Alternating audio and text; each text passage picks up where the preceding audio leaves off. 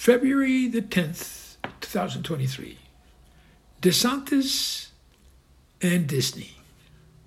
The Florida governor is riding high. So there's a new sheriff in town, and that's the way it's going to be, he said the other day.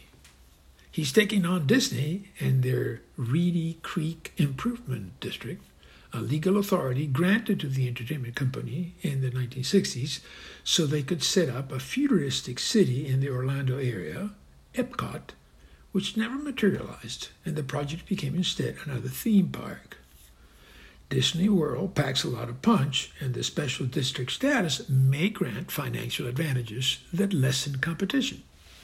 On those grounds alone, those privileges could be challenged. But DeSantis' tiff with the organization is about hitting back because Disney came out against a Florida law passed in March 2022, the Parental Rights in Education Act, which barred classroom instruction on sexual orientation or gender identity from kindergarten through the third grade, while prohibiting also such instruction at any grade level if done in a manner that is not age or developmentally appropriate for students in accordance with state standards.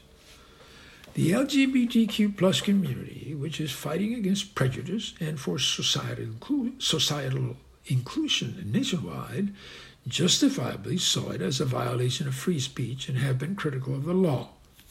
They are right. Sexual orientation is largely established before we start primary school.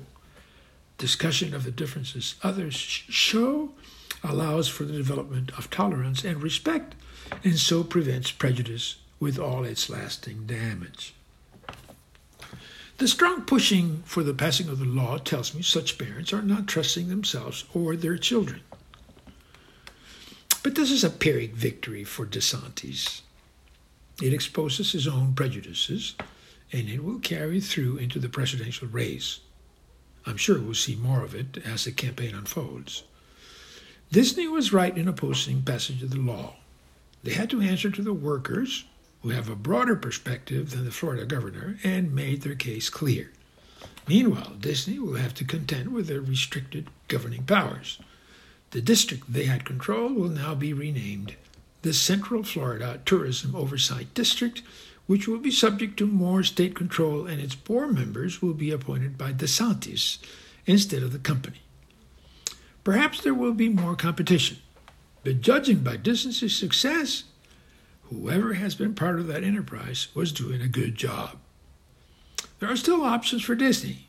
If profoundly dissatisfied, they can pull out and move to an adjoining state, where they could get a better deal. That would be costly, of course. But I'm sure it's crossed the minds of their executives. I don't see Florida as the showcase state it is being made out to be. Their demographics are skewed by an excess of retirees. Like Texas, it doesn't have state taxes. But are those signs of being an outstanding state? No.